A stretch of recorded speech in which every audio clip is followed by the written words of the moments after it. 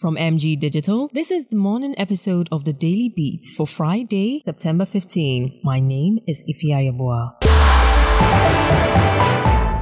The Member of Parliament for Dome Kwabenya, Sarah Adwoa Safo, has rendered an apology to the New Patriotic Party and her constituents for the controversies she sparked during her extended absence from parliamentary duties for almost a year. In July 2022, she was stripped of her responsibilities as Minister of Gender, Children and Social Protection following her absence from Parliament. She officially resumed her parliamentary duties after her return from the United States on November 11, 2022.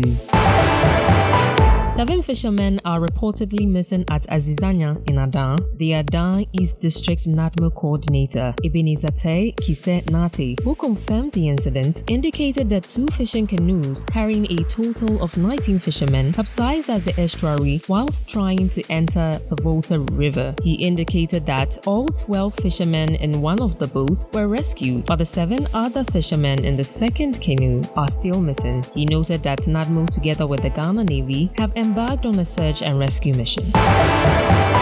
Authority under the Ministry of Roads and Highways have begun demolition works to remove the toll booths on the Tema motorway. This follows complaints of the risks associated with the presence of abandoned toll booths on the motorway. The demolition will enhance road safety and alleviate traffic congestion in the area.